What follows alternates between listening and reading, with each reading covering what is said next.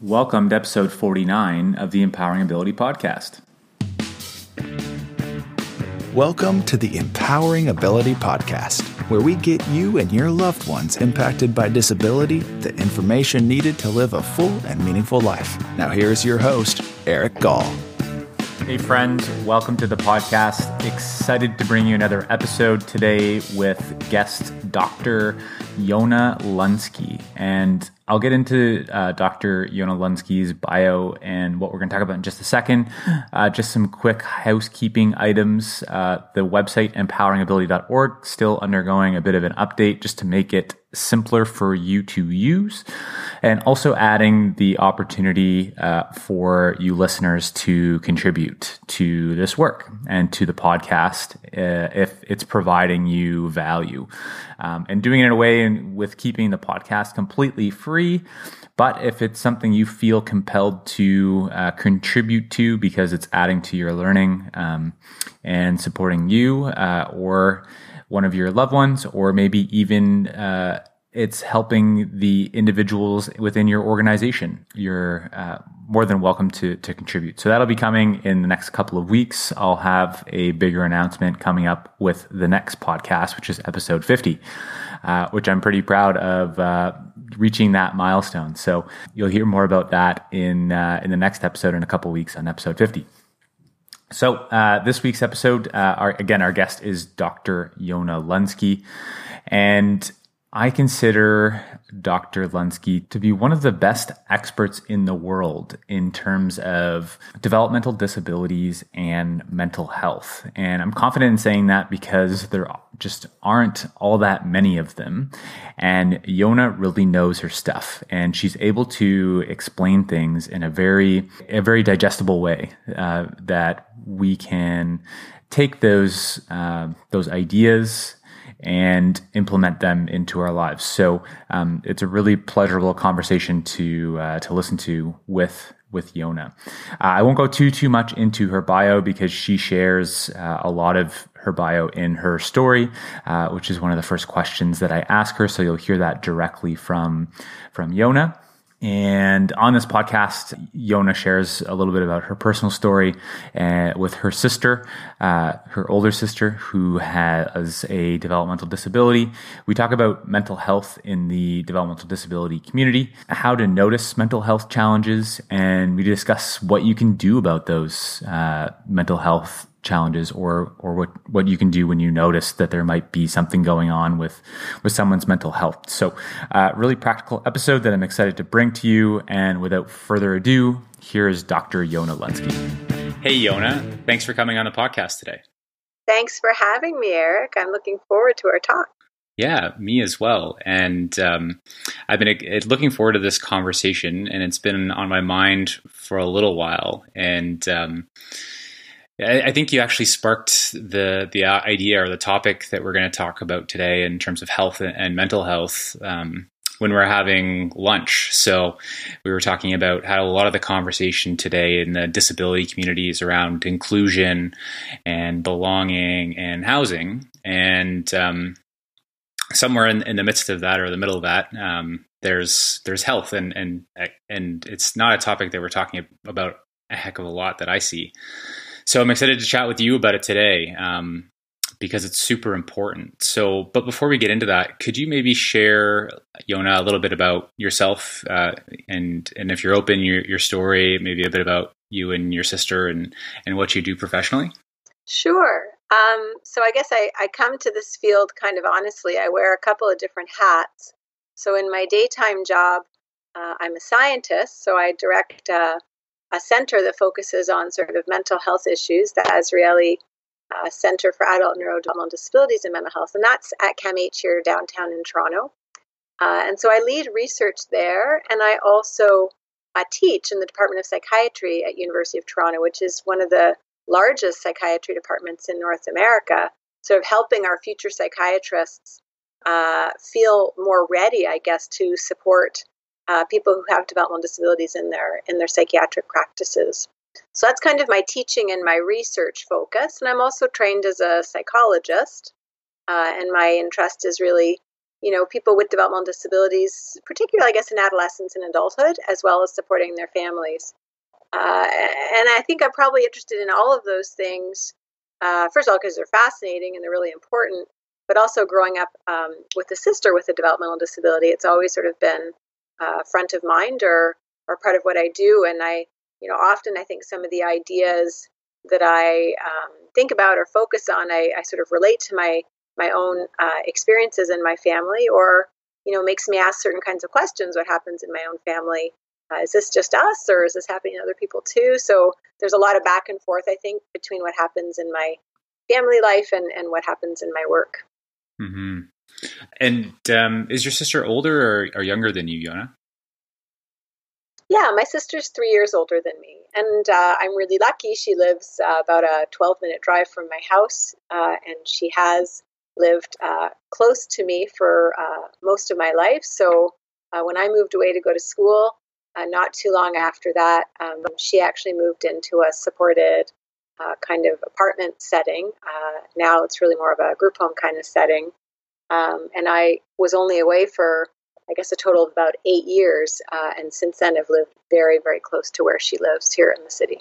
Yeah, you and I share that, and that our sisters are both 3 years older than us, and my sister lives really close with me as well. She actually moved in with me 2 weeks ago, so that's been an exciting couple of weeks.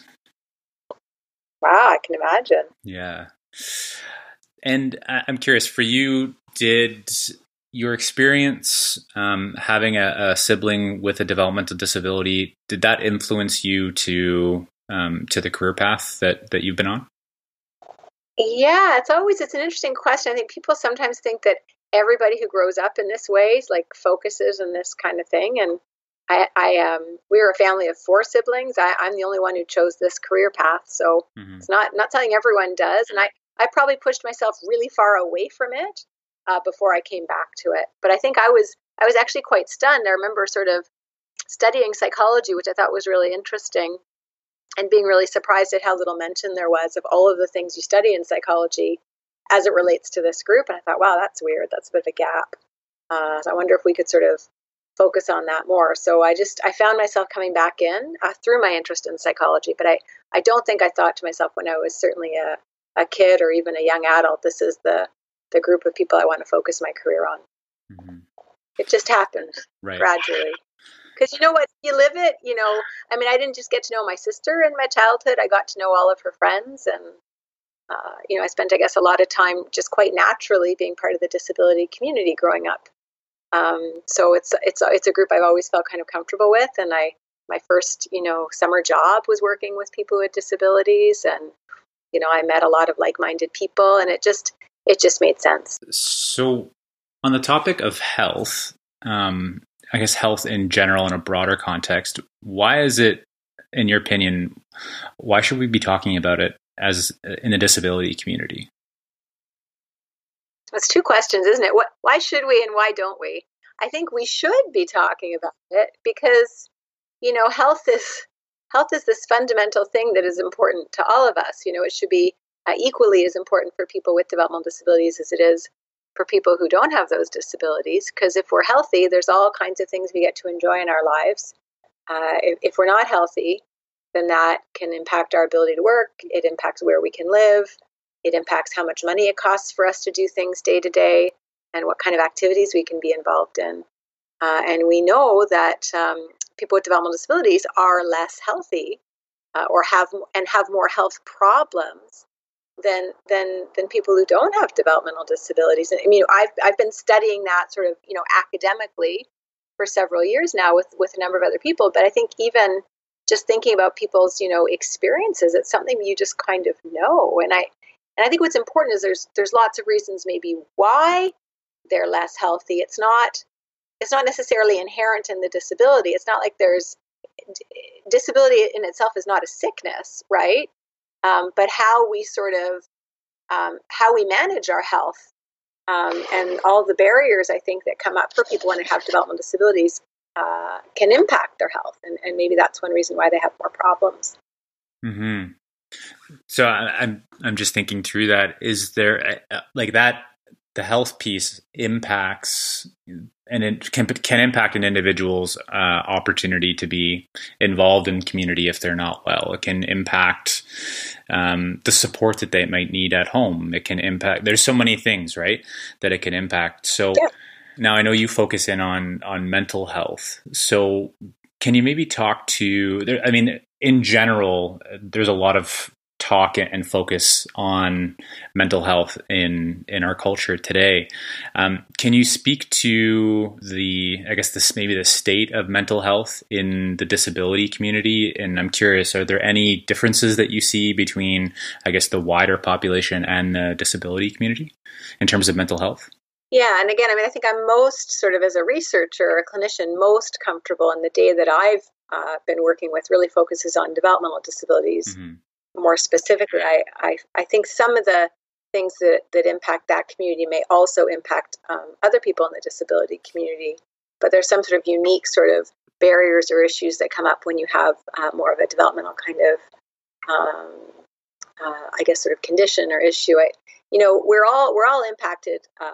We have physical health, we have mental health, right? So how we feel day to day about ourselves, things like our self-esteem, things like our thoughts that we can do good things in this world, that we're important, that people like us, our anxieties and our worries about things, what's going to happen today, what's going to happen next week, what am I afraid of? The self-worth that we have, all of that, that's part of our mental health, right? That's how we feel about ourselves as people and how we manage with the thoughts in our heads and the feelings, we carry in our hearts. And, if we look at just the numbers, we see that the likelihood of having a mental health problem, or what we might call a mental illness, is much greater for people with developmental disabilities than for people without. And the attention we give to promoting mental health, our target audience tends to be people who don't have developmental disabilities. So that kind of messaging, that work that we do to help us feel good about ourselves and have good mental health may not reach the disability community in the same way, especially if you maybe aren't as literate and you don't understand complex language as well. So that information sort of may not be getting to you. I mean, even the simple an issue, Eric, like to even understand how I'm feeling in terms of my mental health, I have to have certain language. I have to understand different emotions, and I have to be able to recognize those emotions in myself. And I have to feel like, it's okay. Sometimes I might feel stressed, or I might feel anxious, or I might feel sad, or I feel angry. I have to recognize what that feels like, what it feels like in my body, what kind of thoughts I have, what to call that, and that is a feeling people have. And when you have this feeling, you should do, X or Y, right? But for people with developmental disabilities, they don't even necessarily learn that language, learn that skill, starting from when they're kids, to be able to differentiate different emotions, to know what to do with those emotions. So kind of right away, I think their efforts they can take themselves to work toward good mental health are kind of, they're at a bit of a disadvantage. Mm-hmm. And then if you think about all the things that affect mental health for us, like what makes us feel healthy, inside, in terms of our, again, our feelings and our thoughts. And it has to do with the behaviors, the things we do every day. Are we engaged in meaningful activities? Do we have adequate income to get the things that we need? Can we manage stress? Do we have too much stress around us? Are we isolated? Do we have friendships? Do people like us? Do we get along with our family? Are we proud of the things that we do? Do we have really interesting things we get to do day to day? Do people make fun of us? All that kind of stuff impacts our mental health. And again, people with developmental disabilities are more isolated, have fewer friendships, are ridiculed and made fun of and bullied and excluded from things, and don't necessarily do things that make them feel good or happy, and don't have the same opportunities to develop skills and contribute. So all of that is going to affect mental health, right? And then, what do you do when you start to have a little bit of a mental health issue? Well, you've got that language about your own mental health, right? And you need a little bit of help, and you talk to someone, or you reach out, or you read something. But if you don't have that language, you don't have anyone to reach out to, you don't know how to find something to read. What do you do with that, right? So it then becomes up to other people to notice there's a problem. And in fact, we're worse at noticing there's a problem if somebody has a developmental disability. than if they don't. So it's harder for people with those disabilities to talk about those issues and flag them. And we don't do a great job of noticing them. So by the time we do notice, it's pretty late in the game. And one thing we know about mental health is that the more proactive we can be in supporting people and promoting their mental health, the better. And sort of the further along people get and the more distressed they are, we can still make a difference and help them, but it's harder than if we could have gotten to them sort of earlier in the trajectory. So I think all of those things are going on for people with developmental disabilities, which makes their mental health worse. In the research that we did for the Sibling Collaborative, which you served as an advisor for Helen, Becky, and I on that, so I appreciate that, Yona. But one of the findings was the concern of siblings, kind of we'll call the typical sibling, concerned that their sibling with a developmental disability was experiencing mental health, and that was one of the top concerns. And the second, or I think it was the second or the third concern that siblings had was their parents' mental health. So I'm curious. I think the stats for the general population is something like 1 in 5 people experience mental health challenges. Has the research showed any percentages in terms of people with developmental disabilities experiencing mental health challenges? Yeah, again, it's always, how do you come up with the numbers? So if you do a study where you survey people and call them on the phone and ask them, how often do people with developmental disabilities pick up the phone? So it depends on how we do our study to get that kind of answer. And like I said, if you don't have that language to describe those things yourself, and if other people are really bad at noticing, then we're probably going to underestimate how much these things are going on. One thing we did through a program that I direct called HCARD, the Healthcare Access Research and Developmental Disabilities Program, is we looked across Ontario at all adults with developmental disabilities under the age of 65. And we said, in a 2-year period, how many of you received a psychiatric diagnosis from a physician? And then we just compared that to people who didn't have developmental disabilities in the province. And what we found was that about over 40% of adults with developmental disabilities, right? So that's like 2 in 5. So not quite half, but getting close to it, had a psychiatric diagnosis given to them in a 2-year period. And that was much higher than that sort of 1 in 5 type stat that you're reporting for people who don't have developmental disabilities. Okay, so I'd say big picture, and we see that in older adults, we see that in younger adults, we also see the same pattern in kids and in teens. So it's a pretty consistent finding. The exact percentage is going to vary based on how you do the study and where the study was done, but we know that these things are more common for this group. And again, I think the bigger problem isn't just that these types of problems are more likely, it's that they're less likely to get the help that they need. So even though this group as a whole needs mental health support more than other people, very few mental health providers are trained to offer that kind of support. So again, if you get support at all, you're going to get it late in the game, and you might not get the right kind of support. So there's an interesting term, diagnostic overshadowing. So that's one of the things that goes on, and it basically kind of suggests that if, I presented with real obvious symptoms of depression and you were a clinician and you saw me, you'd be like, wow, yeah, you've got depression. So here's all the things we can offer based on that. But if somebody with a developmental disability presented with those exact same things, the clinician might say, oh, look at your developmental disability. That must be your disability there, and completely miss that the depression is also going on and therefore not treat it. Right. So I think we definitely miss these things. And again, if you don't have a great sort of language base to describe what's happening to you, or people aren't listening, then you're not going to get the help that you need. Mm-hmm.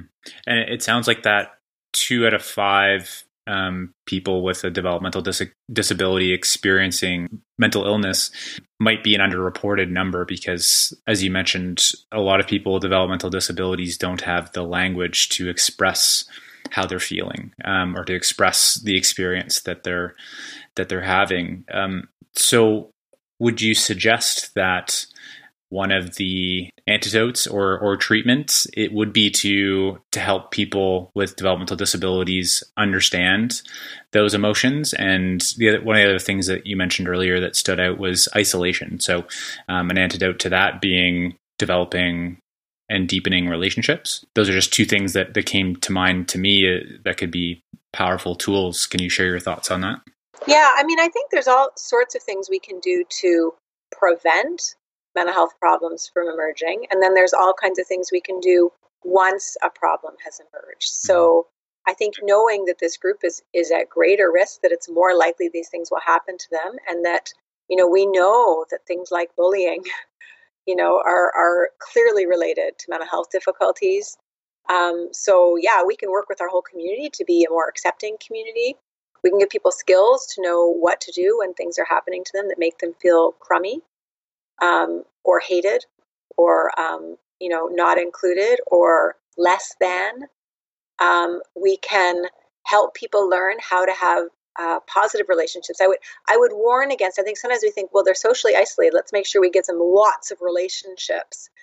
That just as difficult as being isolated and having very limited social support is being stuck in social relationships that are really stressful.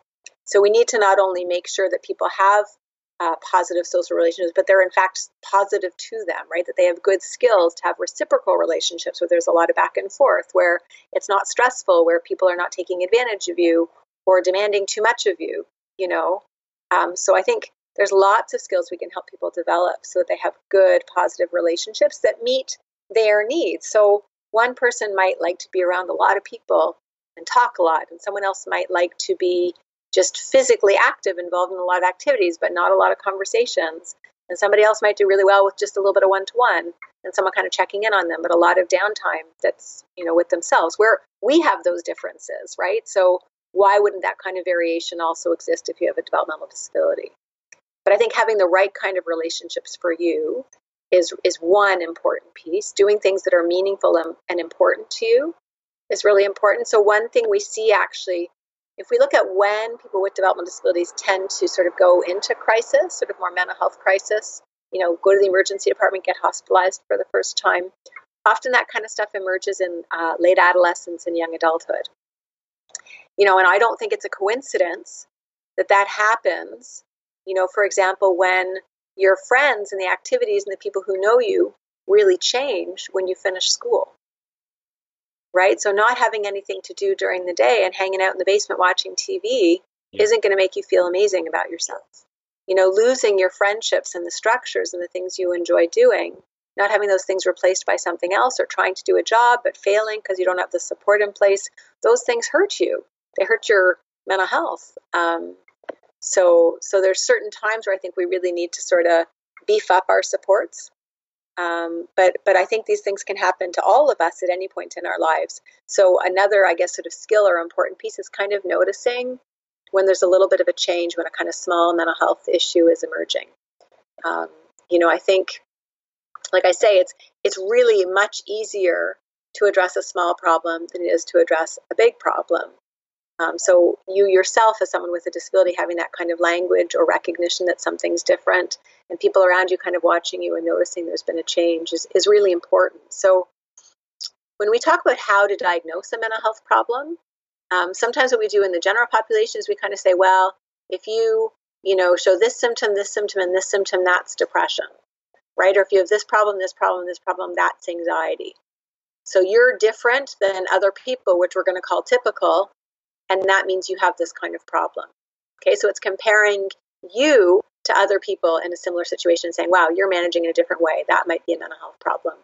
But the other way to recognize that there's a mental health problem is kind of comparing yourself to yourself. So I say kind of know your baseline, or as folks in the UK have said, know your normal. So it's really important that we're comparing ourselves right now to how we've been when we were at our best. So it's not just noticing you act differently than other people, but it's you're acting differently now than you used to act before. What has changed for you? So having that skill of kind of noticing when there's something that's different, in somebody with a developmental disability, that they might recognize it or that you might recognize it and be able to bring some attention to it to understand why it's there and how how to get things back to maybe where they were. Mm-hmm. And so let's maybe walk through an example. So let's say maybe I notice that my sister isn't at her best, right? Or she's declined from her normal, and maybe I'm noticing she's not as happy. She doesn't want to do things. What are some things that I could do as a brother to support my? Right. Well, I think the first thing you're doing, you're being a detective, you're noticing there's a change, right? And it's going to be really important. If you want to see someone to talk about that. I mean, obviously you can talk about it with your sister, you can talk about it with your mom and dad. But also if you're going to be describing some of this to a mental health professional, you have to be able to say, what was the normal from before, right? What were things like, and what has actually changed? And the more specific you can be, Eric, the better, right? So what does it mean not to look happy? What's that like in a given day? Walk through with me what a day is like in the life of your sister now, and how's that different than how it was before, right? So being really concrete, I think, is one important piece. And then it's a bit of a sort of more detective work to kind of figure out there's so many things that could be contributing to that. And it's not always a mental health problem. So your sister might look like she's less happy. And, it might actually be because she's, actually got this sort of new constant nausea that she's dealing with, right? Or actually her hearing is changing. And she's just kind of irritated all the time because she hears this kind of buzzing noise in her ear, and it's really hard for her to focus on people, and it kind of discourages her, right? So the very first thing we have to do, and I'm going to walk through an acronym, HELP, which is just one way to kind of think about these pieces, developed by one of my colleagues, Elspeth Bradley. H is the sort of the health. So the very first thing we have to look at is what is going on in terms of your sister's health that may have changed. Because it could be, like I say, it could be her hearing. It could be that she, one thing that looks like depression is hypothyroidism. So if your thyroid isn't functioning properly, you can have symptoms that look a lot like depression. But actually the treatment is for the thyroid. It has nothing to do with, activities during the day or, an antidepressant you need to be taking for your brain, right? So is there a medical issue contributing to this problem?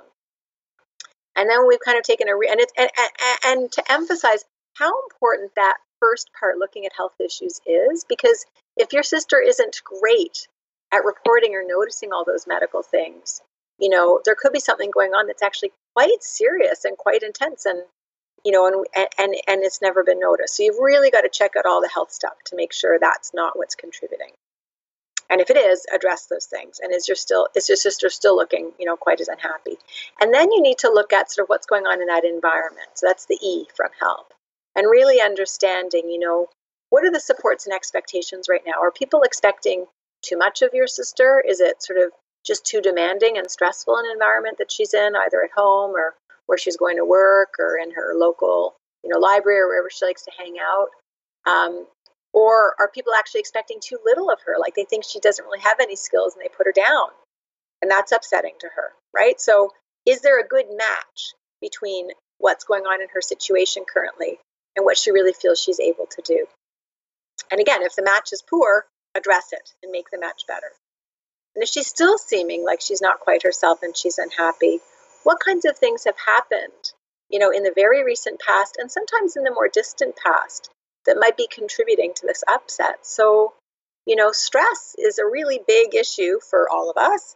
And stress is an even bigger issue if you have a developmental disability. So are there things that have happened for your sister? Has she been bullied? Has she been ostracized? Has she, has someone in your family died or gotten sick or moved away? Has she lost a friend? Has she lost a job? Has she had a change in her routine? What has changed in her situation that might be a bit of a loss or a difficulty for her? Because that can make her feel really awful, but it's less something kind of internal to her and more something that is really, triggered by something that happened around her. So the way we would kind of treat it or respond to it would be through understanding that experience for her. And then once we sort of looked at all those things, that's the H, the E, and the L, the life events, then we're sort of left with, something that could be psychiatric or mental health, more generally. And it could be depression, it could be anxiety. And then there's different kinds of things we can do to support that. It might be that counseling or talking to someone makes a difference.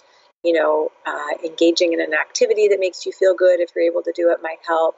A medication might be helpful. So there's all kinds of different things we can look at doing to address that issue once we've figured out kind of what the issue is and maybe what's led to it. Pardon the pun, but that's helpful. So as a family, I'm just thinking about this, and also if my sister listens to this or my parents listen to this podcast, I'm just using my sister as an example to help us think through it. I'm not seeing your hypothetical system. Yeah, I'm not seeing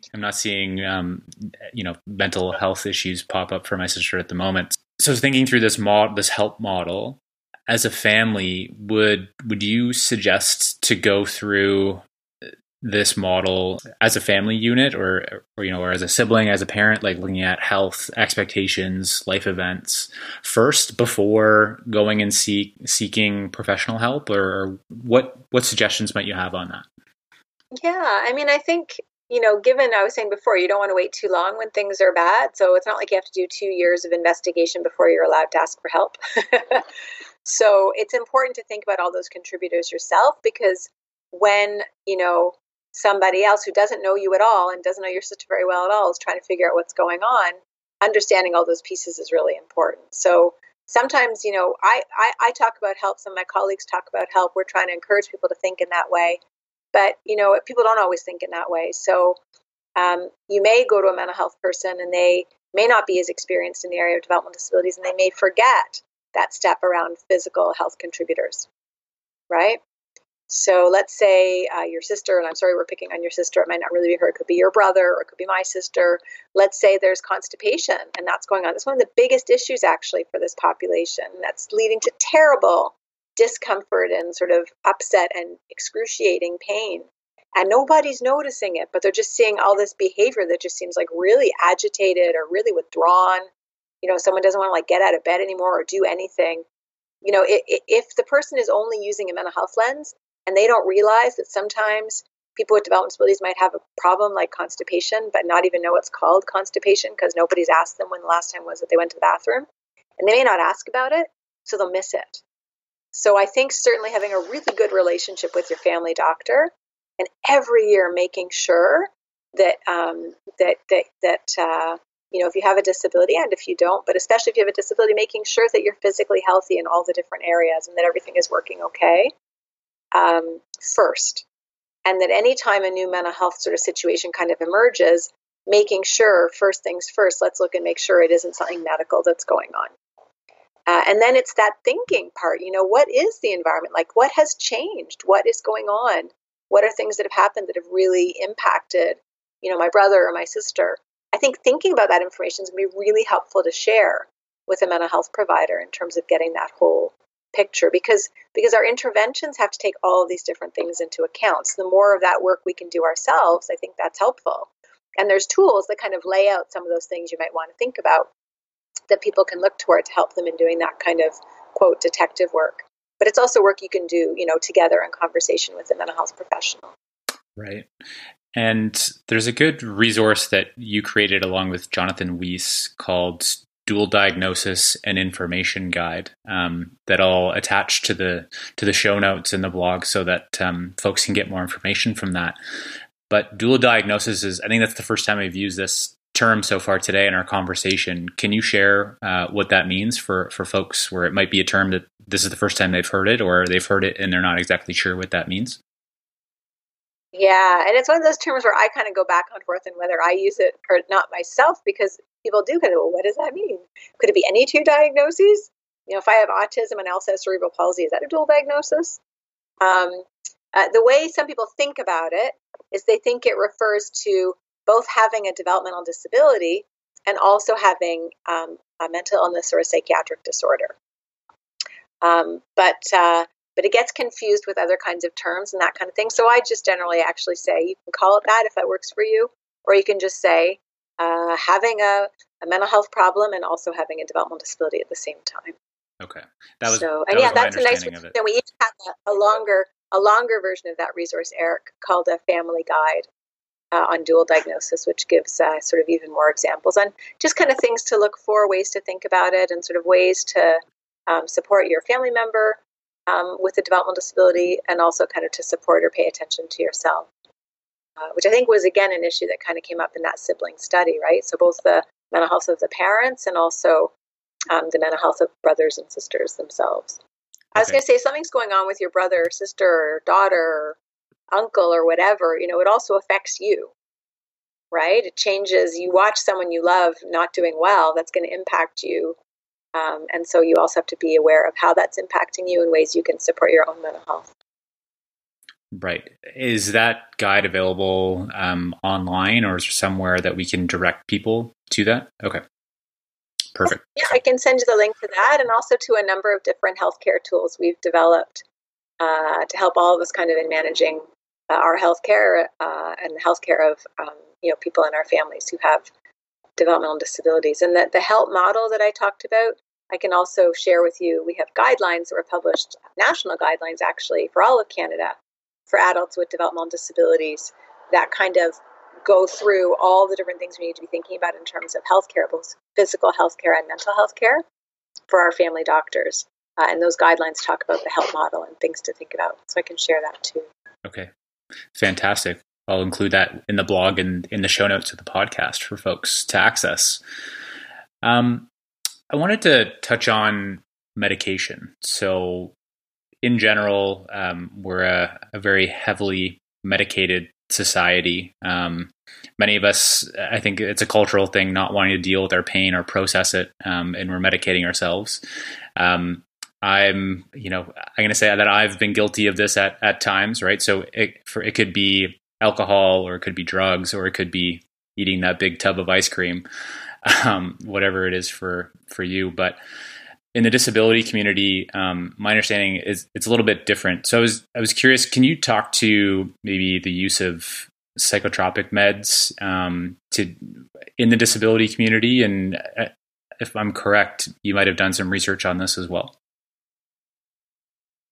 Right. Okay. So setting aside, issues around sort of eating a lot of ice cream or using recreational drugs, whether they're meant for that purpose or meant for another purpose. So talking about sort of prescribed drug use, medications that are prescribed to people with developmental disabilities for psychiatric issues.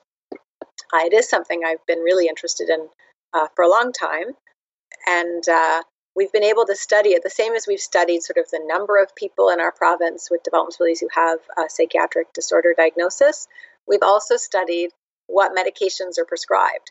And one thing that's important to understand, because it is really complicated, is that if you needed to access mental health supports and you had a developmental disability, in our province, and I would say probably in most parts of Canada, if not all, certain things are funded or paid for you. Certain things are not. So if you are a recipient in Ontario of the Disability Support Plan, then your medications are paid for, which means that if you were to take an antidepressant or an antipsychotic or an anxiolytic medication, these are all different types of drugs that sort of target different parts of the brain and in one way can sort of treat or manage a psychiatric disorder. Those drugs are free to you as someone who gets your medications covered through the disability program. But other kinds of services like psychotherapy may not be free, right? And you'd have to pay for it. But because the medications are prescribed in this way and they're covered by our Ontario sort of benefits, we can also study how many of those drugs have been given out to the population, which teaches us some really interesting things. Now, we can't compare how often these drugs are prescribed to people who don't have developmental disabilities because it's not paid for by the government necessarily. So we sort of don't have that comparison group. But just looking at people with developmental disabilities, we see that, the likelihood of filling a prescription is pretty high. And the most commonly prescribed drugs are not for, cholesterol or diabetes or asthma. The most commonly prescribed drugs are for psychiatric issues in this population. And in fact, the most commonly prescribed type of drug in this population are antipsychotics, which are a pretty pretty heavy duty kind of medication, which requires a lot of monitoring. Typically, it's given to people who have a psychotic disorder or a serious mental illness. It can sometimes be given what's called off-label for other reasons, but not to the extent that it is given to this population. So really, really high rates of those medications. And the other concerning thing isn't just which medication is prescribed, but sometimes how many medications are prescribed at the same time. So again, looking at the sort of across the province level, we see that the likelihood of taking like maybe even 5 or more medications at the same time is not small. So there's a group of people who are taking a lot of medications and they interact with each other, right? And even though they might be treating a mental health issue, they also can add to that other kinds of problems or difficulties. So someone might be at risk for falling or have sort of cognitive slowing kinds of issues. Their brain doesn't kind of work as quickly or as well, or there may be problems with dizziness or problems with sort of metabolic, how you're, so issues like things like diabetes can be an issue, and weight gain, dry mouth. There's all kinds of side effects that can come with these medications. So indeed, they really might help, but they also can harm, especially if maybe they're given for the wrong reason, or we're not watching really carefully at how those medications are helping. So the way I would report, if I took a medication and my doctor prescribed it to me, I would say, okay, let me just go on the computer. Let me look at this printout from the pharmacy. I want to see all the side effects. I'm going to tell the doctor right away if I notice any of them. And then maybe we'll decide if we should stay on this medication, increase the dose, decrease the dose. But if you're not as good at noticing that stuff or reporting it, and that's the case for people with developmental disabilities, they don't always know why they're taking the medication, and they don't know how to report that they're having certain kinds of side effects. And then, in fact, what we think is the problem that we're treating with the medication might actually be a side effect of a medication, right? So it gets kind of messy. So I think we can do a lot of work in terms of being really careful at when and why we prescribe medications and how carefully we're monitoring if indeed they're working or not. Right. So you said something interesting there around how the system in Ontario is set up. So folks with developmental disabilities sounds like they have access or much better access to being prescribed psychotic drugs. Any kind of medication. Kind of medication. Our drug benefits mean that your medications are covered. But if you need, to participate in more activities in your community, if you need a job coach to get out there and do a job well and feel good about yourself, if you need transportation so you can get where you need to go, if you need better food to make you feel healthy or lose weight, if you need to be able to see a psychologist or an occupational therapist, and you need therapy to kind of think through your problems a little differently or come up with better strategies to cope, how free and easily available are those things? So again, whether it's like the obvious, how accessible is, say, a talk therapy for you, if that's going to help you, but also how available are all of these other things that can contribute to good mental health, in addition to your medication. So, and those things are not necessarily available, and sometimes they're quite costly. And also the people who can provide them aren't necessarily that well trained or able to work with people with developmental disabilities. So it can be really hard to find someone. So I get at least one call every week from somebody saying, can you tell me about someone who can do, let's say cognitive therapy or, counseling for my son or daughter or for me. And I don't really have any money. I can't pay for it, but I really need someone to see, to talk to. And I have to say, wow, that's really hard. I can tell you about the services that are available, but there are, really long wait lists, unfortunately, for you to be able to see someone privately in that way, especially if you don't have the money to pay for it. Yona, we've covered a fair amount on mental health here for people with developmental disabilities, and we've talked about the family component as well. Is there anything else that you wanted to talk about that you think could be of value to listeners? Well, I think, sort of dedicating, like anyone who's sat through the first however many minutes of this, thank you. Thank you for giving that time to think about mental health and hopefully, potentially even talking about it. Like, I think sometimes, sometimes like I said, we we don't have the vocabulary, like we don't talk about it. I think we're sort of scared, well, if we talk about it, then people will start feeling really bad, right? Or if we talk about it, then the person's going to get anxious or angry. Like, we better just say nothing. Things seem okay. And actually, I think it's really important for us to talk about it and to talk about our own struggles, and make it something that's really okay to have a conversation about. Because if we avoid talking about it, we don't avoid the problems, right? We just give the message that actually it's not okay to have that kind of problem, or I don't want to hear that you're having that kind of problem. One thing, thinking about, even maybe how things were like, maybe with my sister, even when she was younger, like, I'm sad. Well, don't be sad, be happy. It's like, well, sometimes that works. And sometimes, yes, it's good to be happy, but actually sometimes it's really good to be sad, or you are sad, whether it's good or bad. And let's call it that and say, yeah, me too. Today I'm having a really crummy day and I feel awful. And sometimes that happens. And here's what I do about it. Right. So not being afraid to have conversations about mental health with all of us. Our at CAMH right now, you'll hear we have a whole campaign really focused on mental health is health.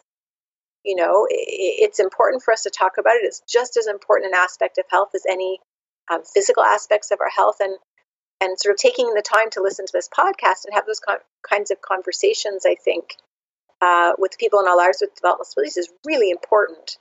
And having sort of the resources and things maybe to have those conversations is important too. And there are a lot of really helpful resources out there. There's even, one tool I like to go to sometimes. It's called Books Beyond Words. And it's not even like a simplified way of talking about it. It's actually just pictures or images with no words at all that we can kind of use to tell a story or to talk about what might be going on with us. Sort of having different ways to get at talking about mental health for people with developmental disabilities, because it affects them as much as it does everyone.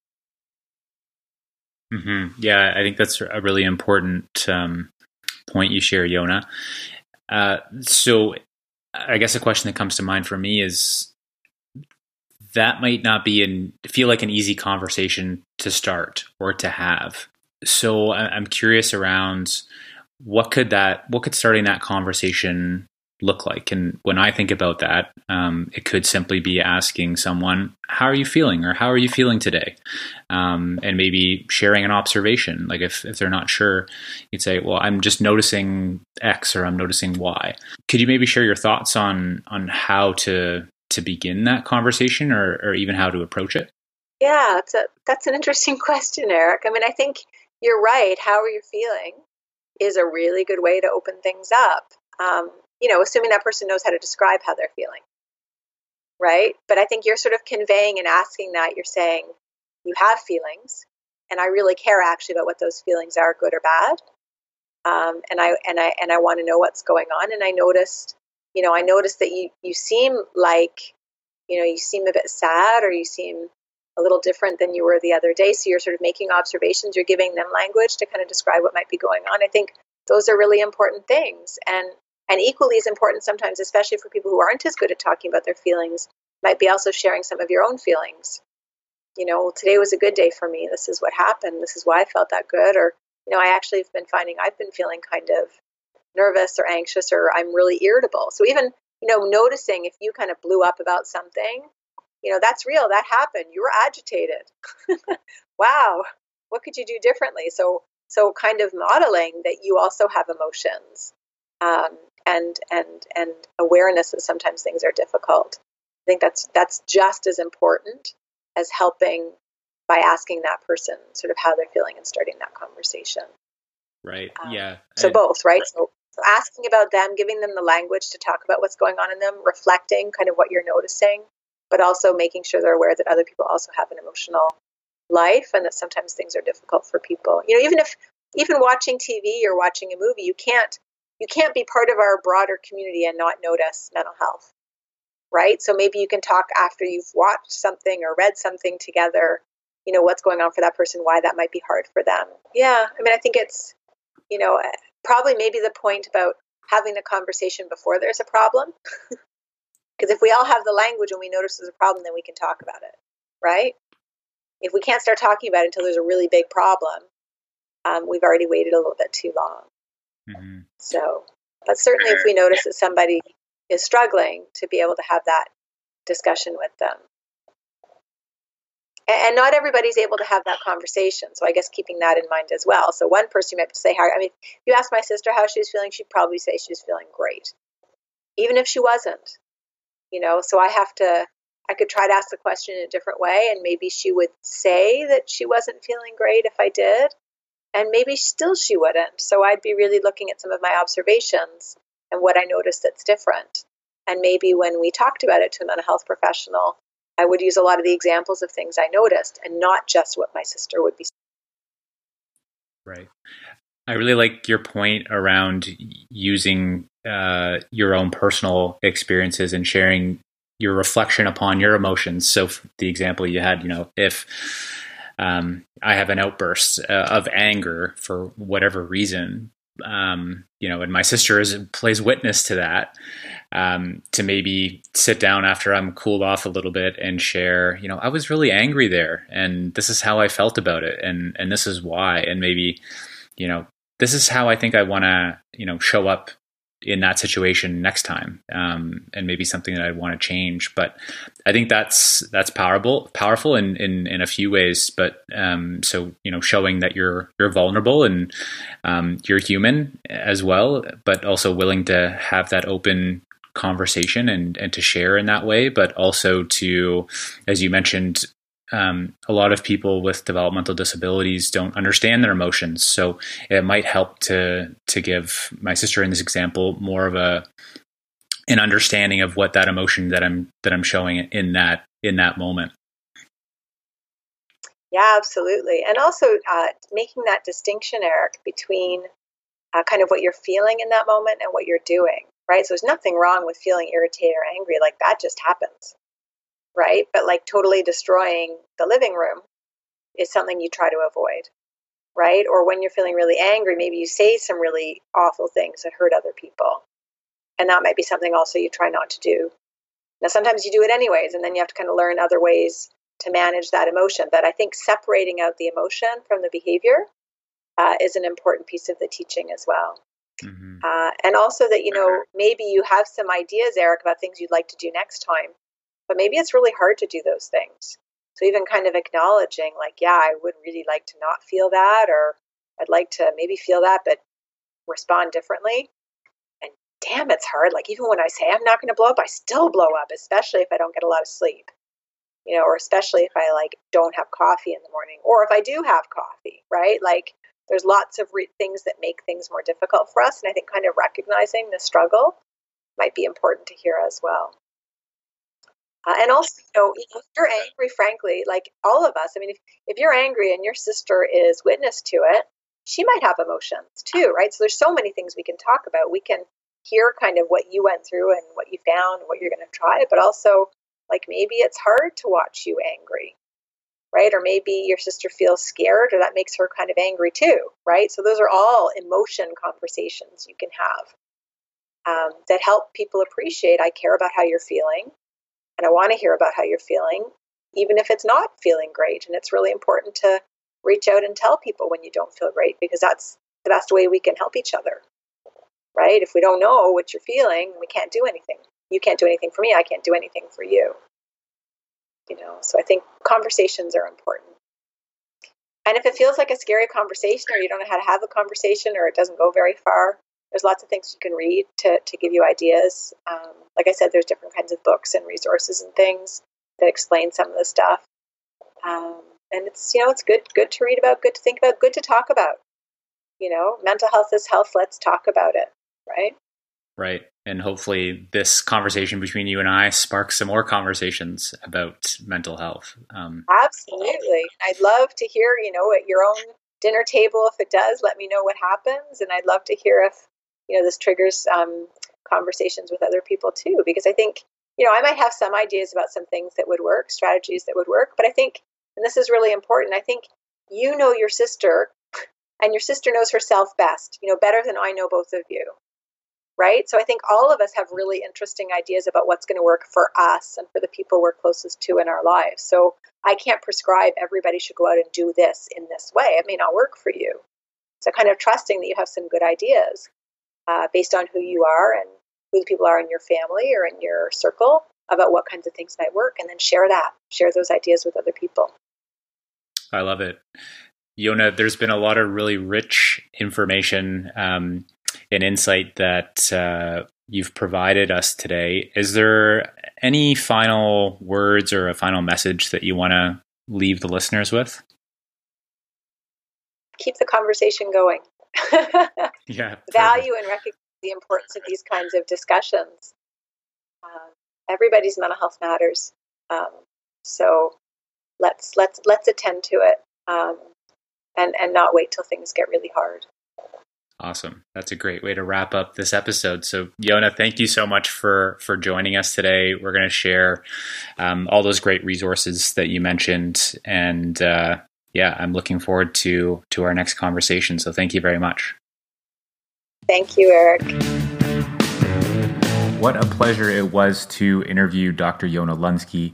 And I hope that the conversation was valuable for you. I really appreciate the model that she shared, the HELP model, to really serve as a way to examine an individual's mental health and to kind of have a process to go through what the different contributing factors could be. So hopefully that's really helpful for you and your family, or even you and your work, to help identify and help individuals with potential mental health challenges.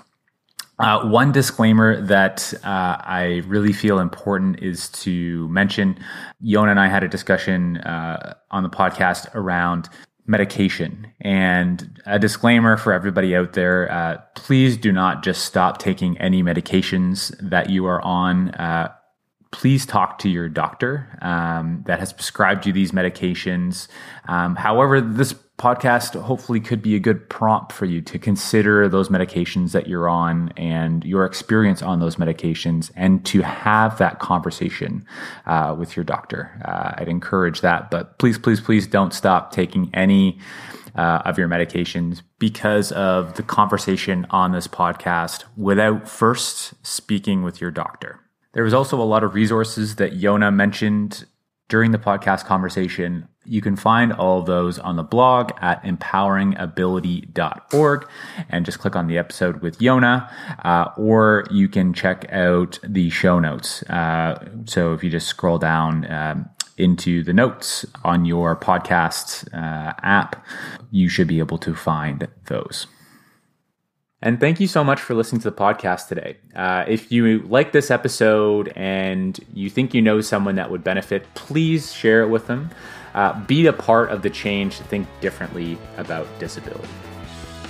Thanks for listening to today's podcast. Visit us at empoweringability.org for more podcasts and resources to help you and your loved ones impacted by disability build a full and meaningful life.